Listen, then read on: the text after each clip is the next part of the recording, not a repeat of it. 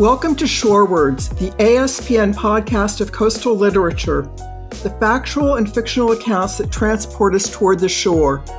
I'm Lesley Ewing, host of Shorewords, and in each episode I talk with authors about their coastal writing and with coastal leaders about the tales and stories that inspire their chosen paths. Today is my great pleasure to talk with James Dorsey about the lagoon. But first, I'll pause for some information from our sponsors. Support for the American Shoreline Podcast Network and Coastal News Today comes from Geodynamics, an NV5 company. Geodynamics' team of specialists provide accurate surveys of complex coastal environments around the world using the latest technology in marine geology, coastal science, and remote sensing.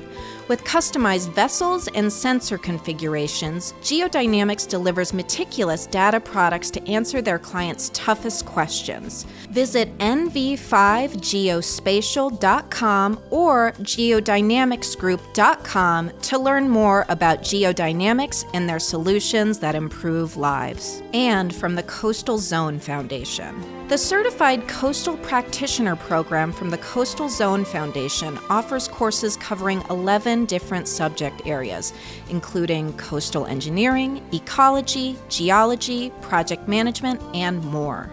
The CCP program emphasizes a multidisciplinary approach to coastal zone management, setting you apart from the competition and demonstrating your commitment to best practices and a code of ethics in your field. With modules available online or as live short courses, the CCP program is accessible to coastal professionals at all stages of their careers. Learn more at coastalzonefoundation.org. And don't forget, subscribe to the CNT Daily Blast newsletter for the latest news and updates from around the American shoreline. Want to support our work? Learn more about sponsorship packages at coastalnewstoday.com/advertising.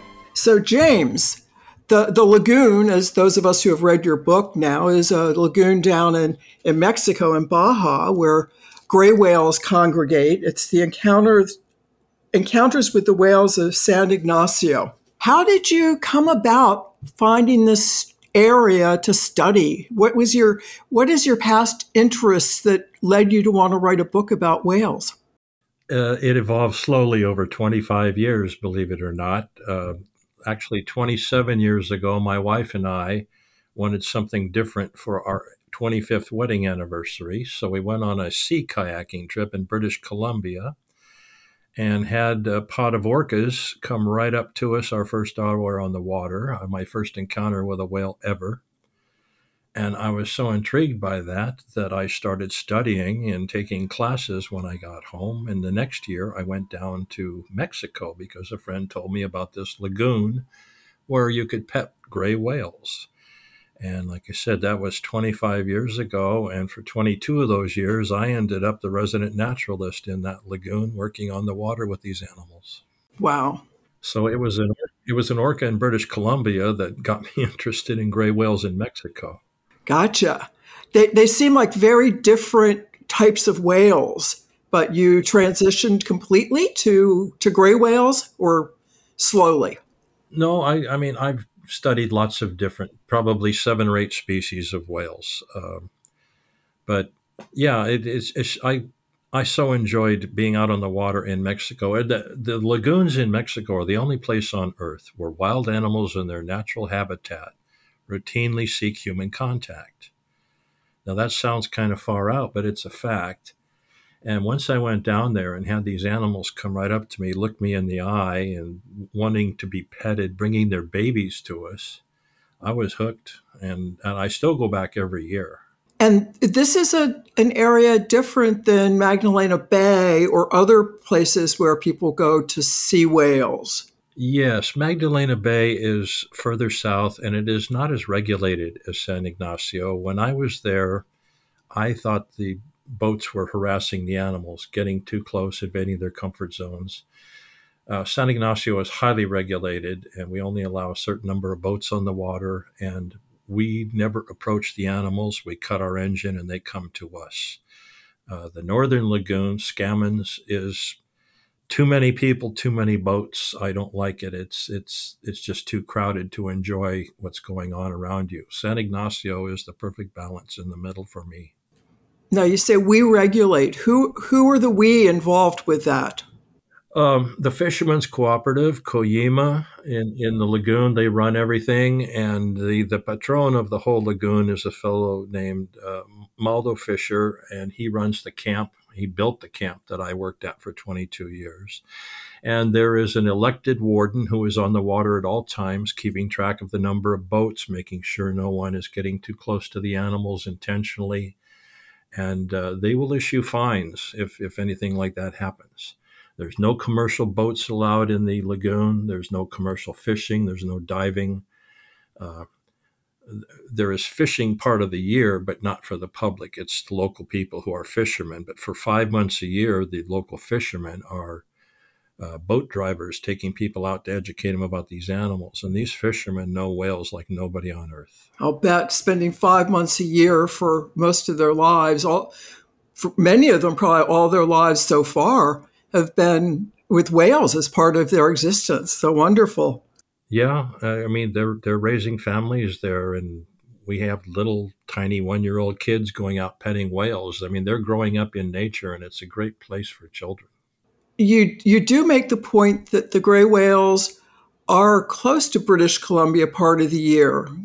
What's their migration route about? Well, they summer in the Chukchi and Bering Seas north of Alaska, northwest. But since they don't echolocate, they have to migrate close to shore. They navigate by underwater geography that's imprinted in their DNA over centuries of doing this. So that's what they do. They fatten up there in the summer. On the way south, they don't go. Not all of them go all the way to Mexico. Only probably 3,000 out of about 20,000 whales make it all the way to the Mexican lagoons, and the rest are strung out all along the Rim of Fire, looking for food. But that is the migration route. They hug the coast going south because, like I said, they don't echolocate. Going north, they tend to stay a little farther out to sea, because they're taking their babies with them at that point north, and they're trying to keep out of the way of orcas and sharks more on the way north. And does that northern route take them more in line with the shipping routes along the Pacific coast? It tries to go outside the shipping routes, like on the western side of the Channel Islands in Southern California. Coming south, they'll be inside. Going north, they'll be outside. Same thing with the Farallones up near San Francisco. But this is an annual migration of about 14,000 miles. It's the second longest aquatic migration on Earth. Only humpbacks swim further. Wow, that's pretty incredible. What distinguishes grays from the other whales that you've looked at over the years? Well, they're the slowest swimming of all the whales, and they are the only friendly whales that we know of that actually approach boats. Now, the interesting thing is on the open ocean, these animals will not approach a boat. You're lucky if you see them blow or see their tail when they fluke. But in the lagoon, over centuries, they've come to know they are safe, so they approach our boats. And the lagoon is actually a nursery, because gray whales are born with almost no natural instinct. They have to learn everything from their first breath to how to feed, and mother has 4 to 6 weeks to get that baby strong enough to swim 7,000 miles back to the Chukchi Sea. So the lagoon is actually a nursery and a training ground. And I've come to believe that those of us who work down there, we are the baby's rewards. When the baby has done all its mother wants it to do by swimming laps to build its stamina, when that baby needs a break, the mothers bring them to our boats to play with us. We're bathtub toys to them. They push our boats around. We've had big females lift us up out of the water. Not aggressive. This is all fun and playtime. We are a reward to these whales for them doing what they need to do. That's a very idyllic and wonderful presentation of it. But I thought that most of the gray whales even don't really come up to boats and do it. It's sort of special to San Ignacio and a few of the whales that are there, not all of them. Or am I wrong? Well, they do approach boats in all three lagoons, but it's a learned behavior, and not all of them practice it. So if mother approaches boats, she'll pass that along to her offspring. If mother doesn't approach boats, her offspring never will. San Ignacio peaks at about 300 to 350 whales during the season. And of those, maybe 25 or 30 are what we will call friendly who approach boats. But you only need one friendly whale to have a great day on the water. We've had whales stay with us. Some whales will stay with us for hours. When we leave, they will follow us. I've come to know individual whales year after year because they return to the same lagoon they were born in. Wow. Now, if whales only take on behavior that their mother teaches them, and years ago, coming up to a boat would have meant death for the whale because there was whaling going on. So Yes, they've neared extinction twice. The first thing that saved the gray whales in 1939, there were only a handful of whales counted migrating south on the California coast, and we thought they were on the edge of extinction. What saved them was the Second World War. The industrial whaling nations of the world quit whaling for 6 years in order to kill their fellow human beings in a war. And during that time, the gray whale population rebounded. I mean, they came back to normal numbers, which were anywhere from 18 to 22,000 whales. Very healthy stock. But as soon as the war was over, these nations went back to whaling. And since the gray was the slowest of all whales, they were decimating them. They were close to extinction a second time. And what happened was, and what I believe and many people believe, in 1972, this Mexican fisherman named Pachico Mayoral became the first person to touch a gray whale. In the early days when whaling was active in this lagoon, Charles Scammons, which is a name most people know something about, he's the one that went in and first started the slaughter of gray whales in this lagoon back about 1853. And the preferred method of whaling was to harpoon a baby whale, and its cries of distress would bring mother in close where they could kill it. And since mothers would fight back using their tail as a mighty hammer, they would attack these whaleboats. And for defending their young against slaughter, they were labeled devilfish, and that's a title they carried for 125 years. And that only came to an end in 1972 when this fisherman named Pachico Mayoral petted a devilfish for the first time. And he was terrified. He claims he don't know what made him do it. But this whale wouldn't leave his boat and kept rubbing on it until he reached over and petted it. And he said the whale responded to him. And almost overnight, people were going out on the water to pet the devilfish. And suddenly it occurred to people, wow, maybe these animals have always been friendly. We were just too busy killing them to know that. Interesting idea. Yes. So recently I spoke with a man named Thomas Dresser who wrote about whaling in Martha's Vineyard. And for him and what he was looking at, obviously different location, different situation completely, but he identified actually that the Civil War was the demise of whaling in New England area, or at least the whaling that was going on at the time, because the Confederates viewed any northern ship as being potentially a war ship and sought to sink them all. And between the Civil War, the loss of all the ships, problems going up in the Arctic for the fishing up there, and then the discovery of oil in Titusville, Pennsylvania, that a lot of the New England fishing efforts stopped, perhaps much sooner than those did in California. Both of you are finding war as being a benefit to whales, which bothers me a little bit. I know, but it's true. And what happened there, a lot of these whalers were from Europe. A lot of them were from Portugal. And when whaling on the East Coast started to dry up, a lot of these guys migrated west and ended up on the west coast of America. And as late as 1965, there were shore-based whaling stations in California. The last one closed outside of San Francisco in 65, that recent. there were up to 20 shore-based whaling stations between northern Washington and Southern California. And these were mostly manned by Portuguese and Spaniards and immigrants who had lost their livelihood on the East Coast. And what were the whale? I hate the answer to this, but what was the whale meat and body being used for? Very few people were eating whale then. They still don't now. They wanted the oil. They would melt down the blubber, render it into an oil that was used to light lamps in those days.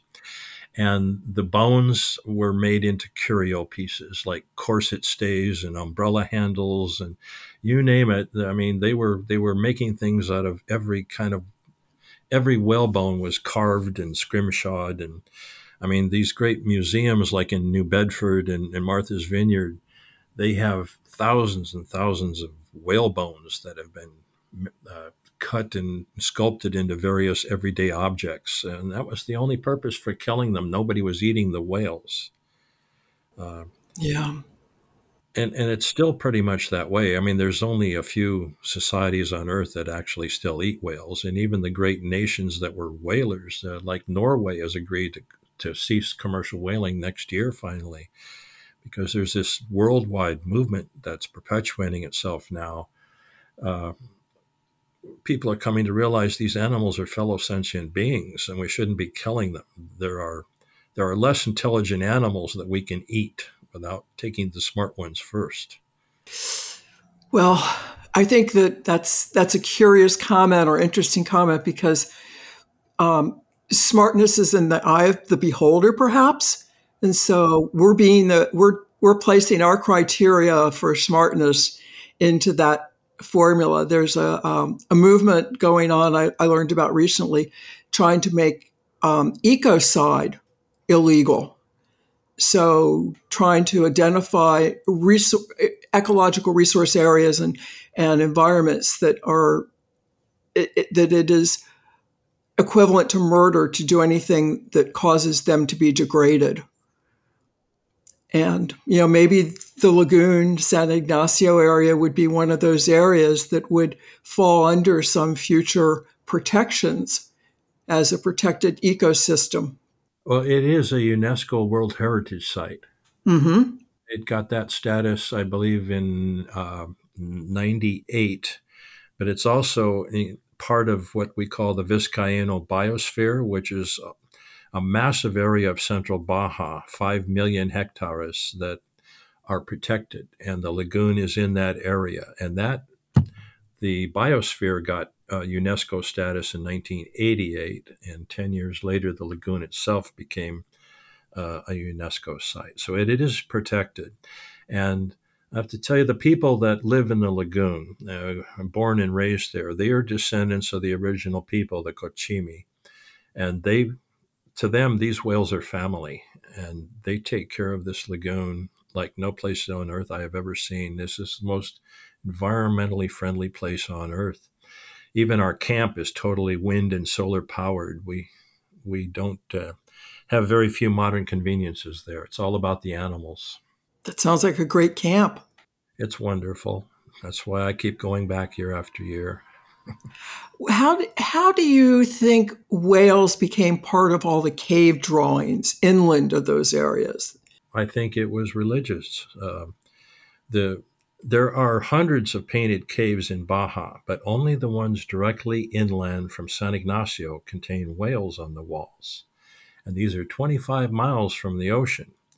So there was some serious reason why people 8 to 10,000 years ago, that's what these paintings have been dated to. Why did these people travel so far on foot up into the mountains to put these animals on cave walls? Back then, it was believed, and it's still believed by a lot of anthropologists and archaeologists, that putting an animal on a wall is taking its power for a hunt to kill it. But I doubt that people that back then were actually killing these animals, because they would only have dugout canoes in those days, and I don't think they were going to attack a 45-foot whale with a spear. I think they may have found dead whales on the beach, which would have been a normal occurrence because there were many more whales back then. And what did they think? Were these spirits? Were they sent by the gods? Were they a source of food? I think they painted them on the walls to have religious ceremonies with them. I mean, that's my personal belief. No one is ever going to know for sure. We may get some great time machine that'll let us go back and figure that out, but I think speculation on it and intelligent speculation is where we're going to be for my life, for sure. Yes, absolutely. You write about the idea of discovering that whales have personalities. Whales are individuals and they interact differently, respond to different stimuli.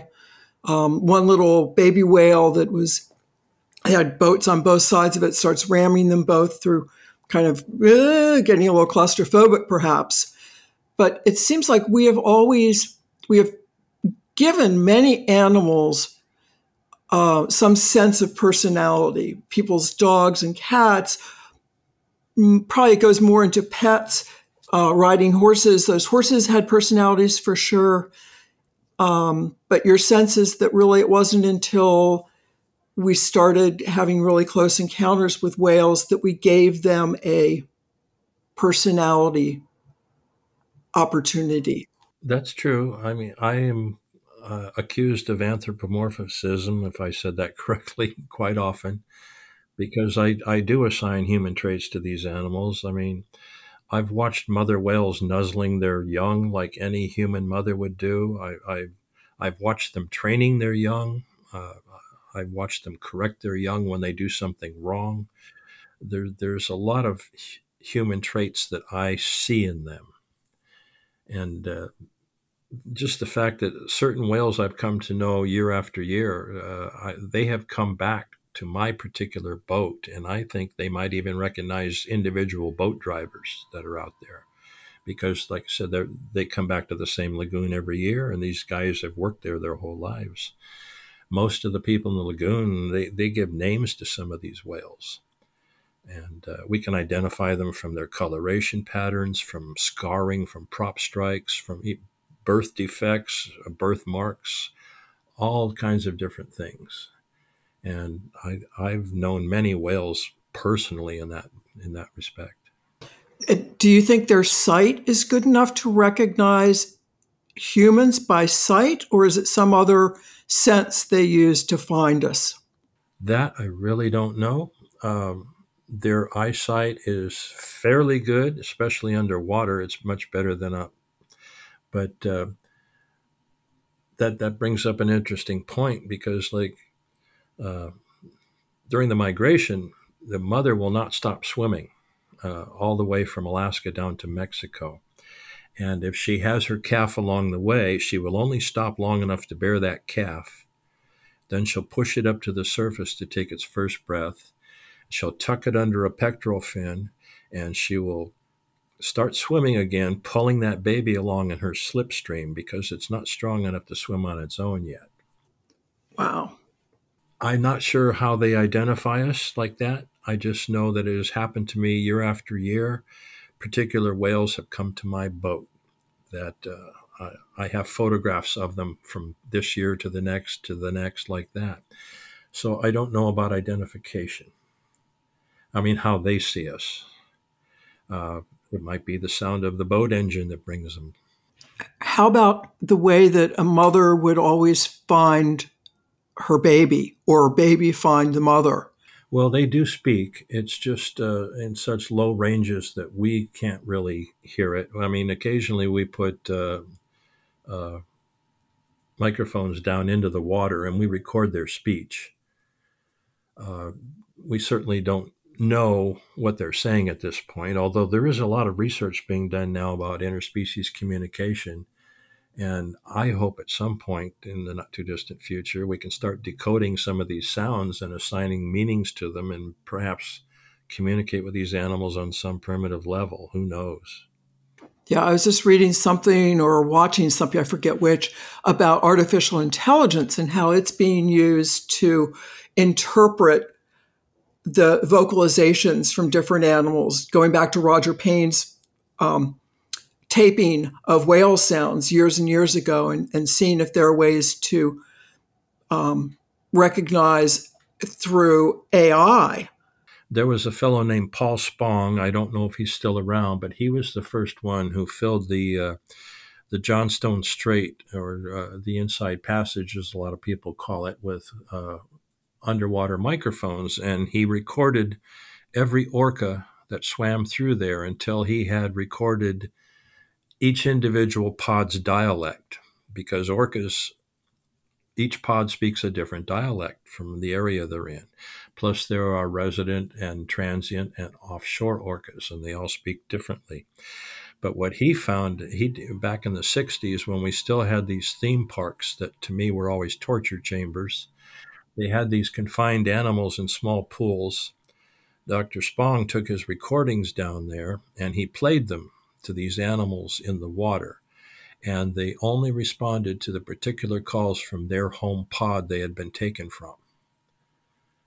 So that was proof that they do have an advanced language system.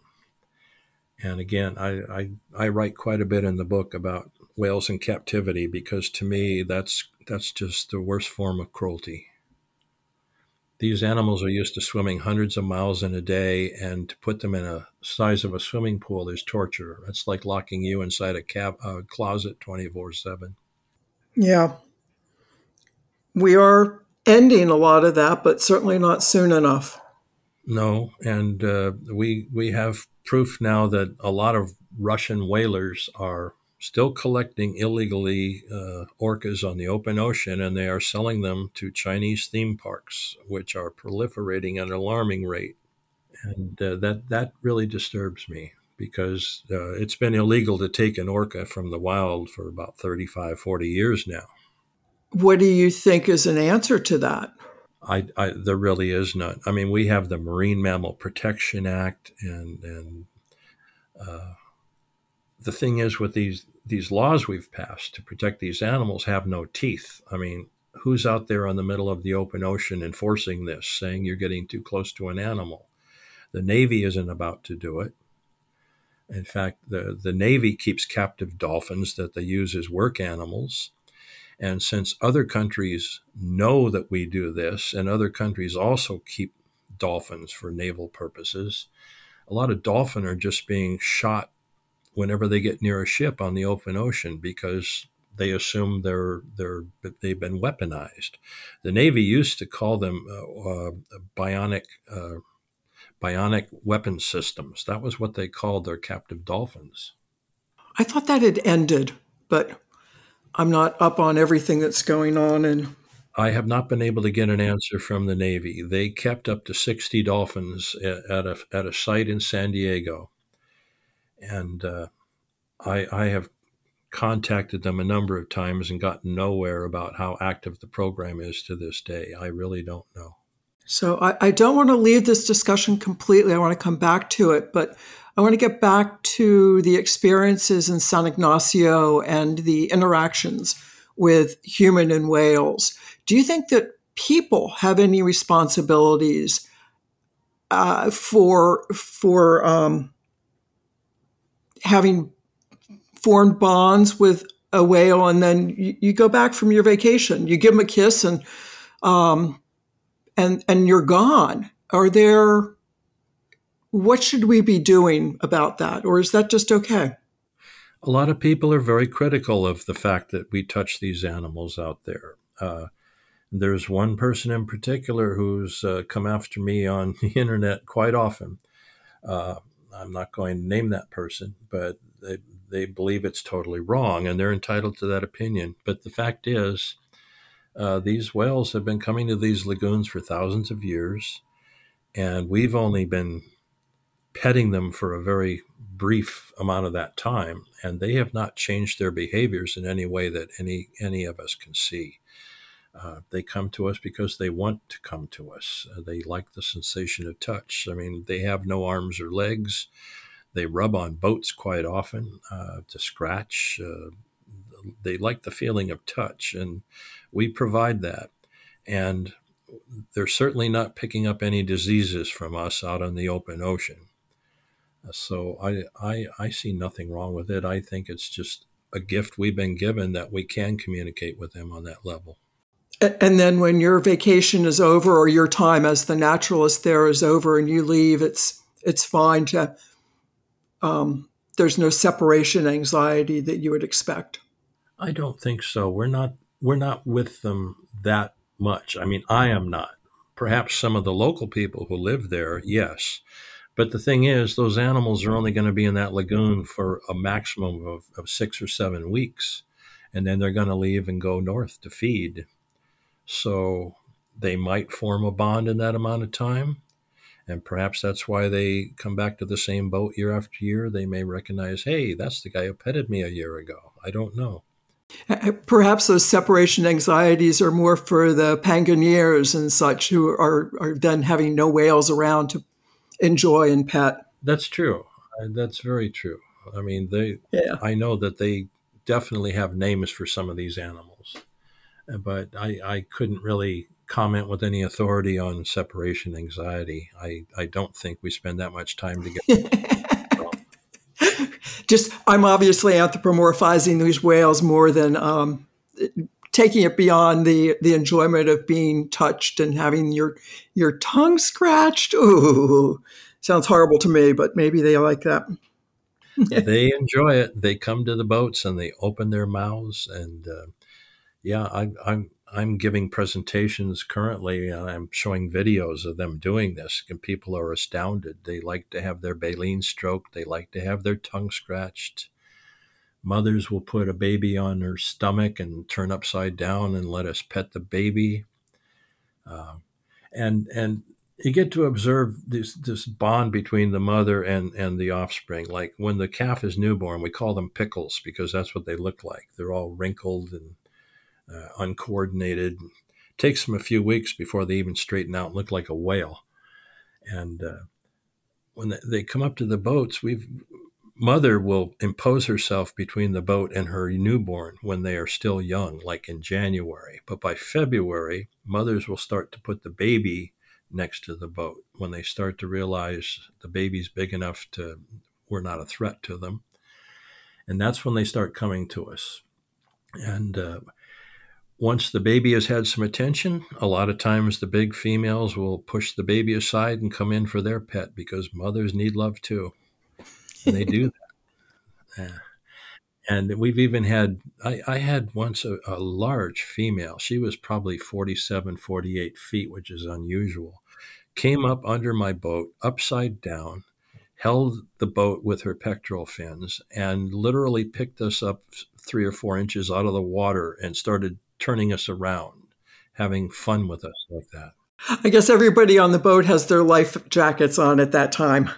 We do, but we've never had a boat go over.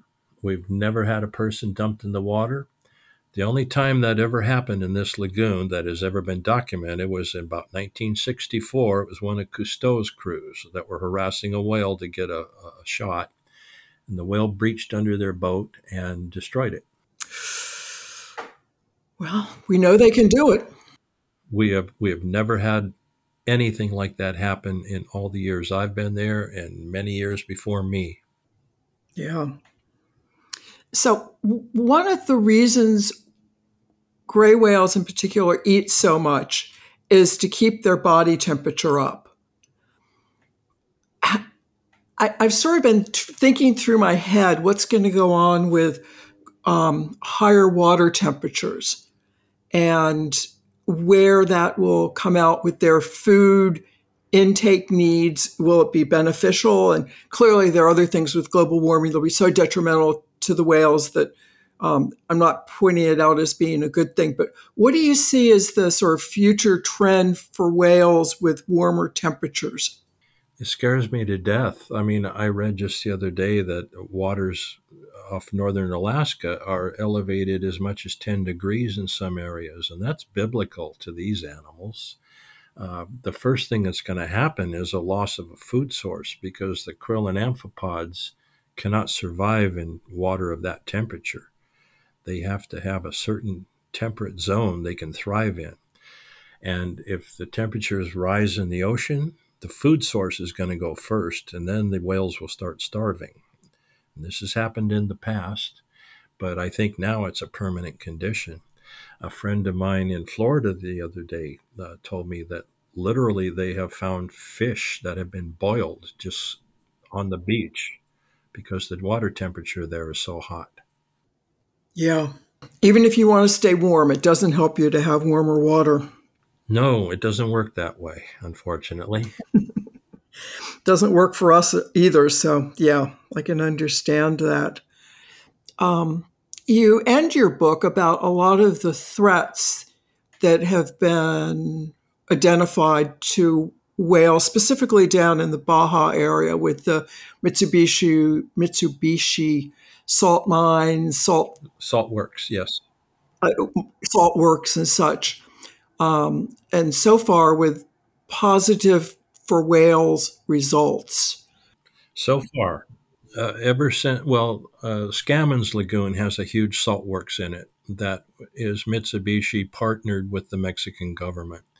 And Mitsubishi tried to do the same thing in San Ignacio, and it's still an ongoing battle, even though it was years ago. The National Resources Defense Council is the main defender of this lagoon as far as those legal matters go, trying to keep the salt works out. Because to put that in there would require a huge infrastructure to support it, and the whales would simply stop coming. Now, what would that mean? I mean, these animals have been going there for tens of thousands of years. It's in their DNA. And suddenly they get down there and their habitat is destroyed. What happens to them? What do?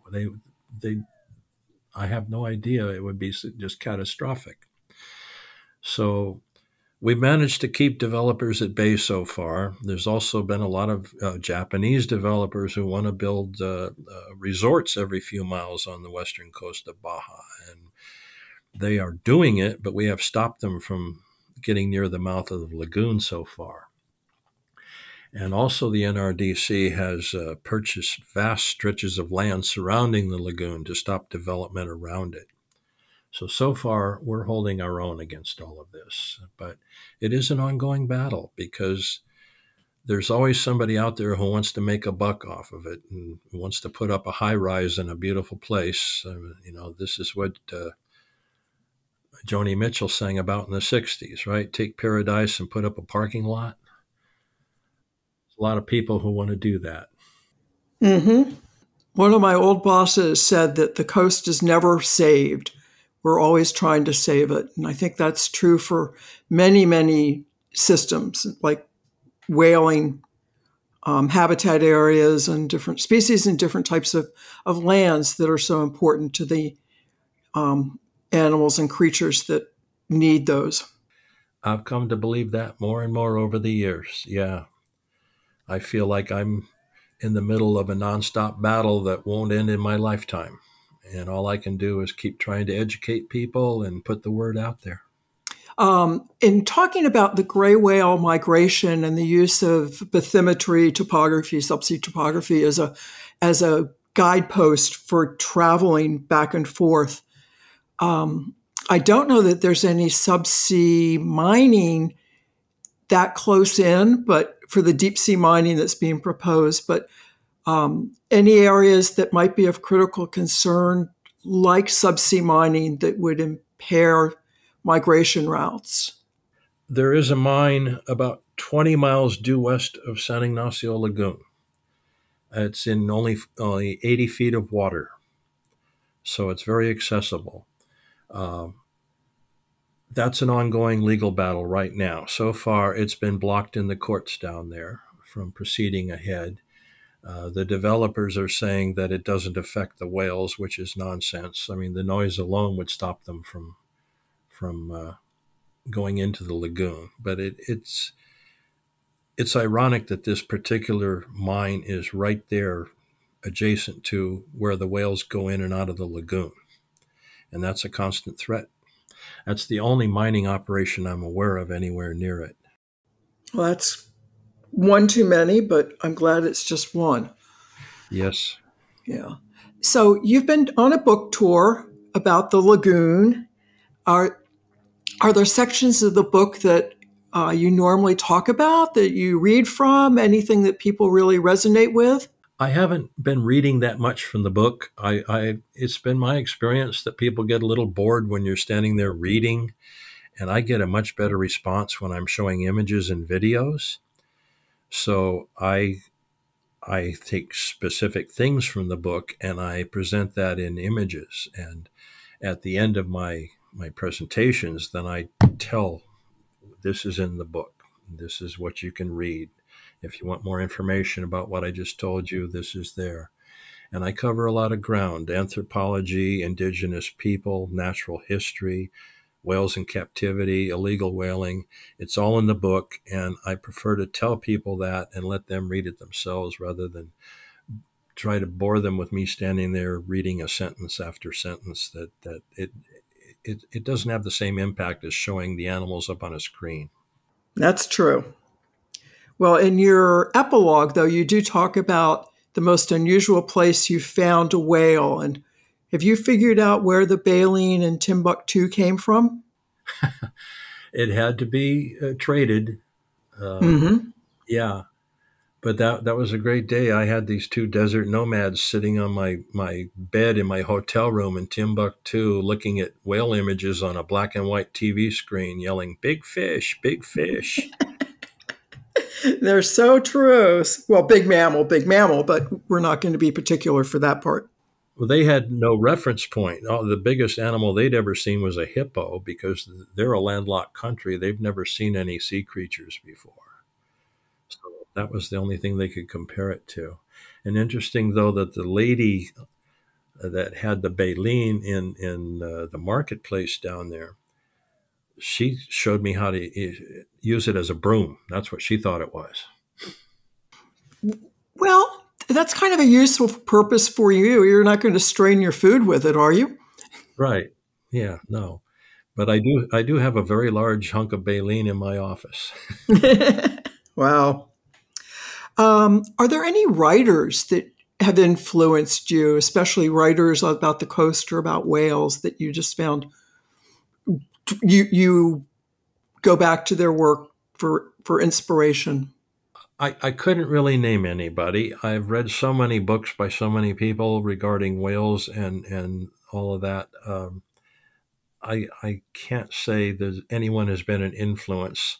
I specifically tried not to imitate anybody. I felt like I have such a unique position doing what I'm doing. There's the very few people that have the access to these animals in the way that I do.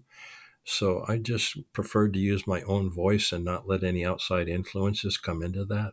And do you have any future plans for writing more about whales or San Ignacio? I've probably said as much as I can about that lagoon in this book. I mean, I will continue to write articles, yes, and I mean, maybe an updated in 2 or 3 years of what's happening in the lagoon, and if we're still battling people from putting salt works in and developing and all that sort of thing. I don't have any long-range plan at this point, other than I want to keep going down there and being on the water with these animals. Okay. And then because this is the American Shoreline Podcast Network, one of my questions is often whether you have a favorite beach. And since you're in both California and Baja, you can name two if you'd like. I like Del Monte Beach in Monterey, which is about a 10-minute drive from my home. I love that place. It is covered with sea glass all the time, and I take my dog there a couple of days a week, and there's nobody around during the week. I have the place to myself, and I just love it down there. And the whale camp in Baja, well, the beaches down there are littered with whale bones. It's a natural history museum just to walk along the shore there. It doesn't get any better than that to see nature up close. Wonderful. And before we leave, how can people find your book? It's on any major bookseller site. The full title is The Lagoon: Encounters with the Whales of San Ignacio. Barnes & Noble, Book Locker, Cheap Books, Amazon, everybody sells it. Any book that has an ISBN number is available on any major bookseller. So they can find it just about anywhere. Well, James, thank you so much for talking today about The Lagoon, your book on whales. And I just think it's been fascinating. I loved reading your book. I hope that those listening to this podcast will enjoy the discussion about your book and consider going out and getting a copy and read it for yourself. It's certainly an inspiration for taking action and considering what's going on, what our actions are doing toward the gray whale population and other whale populations, the orcas, the humpbacks, and the others. And till next time, I hope you enjoy the coast and your view of the shore.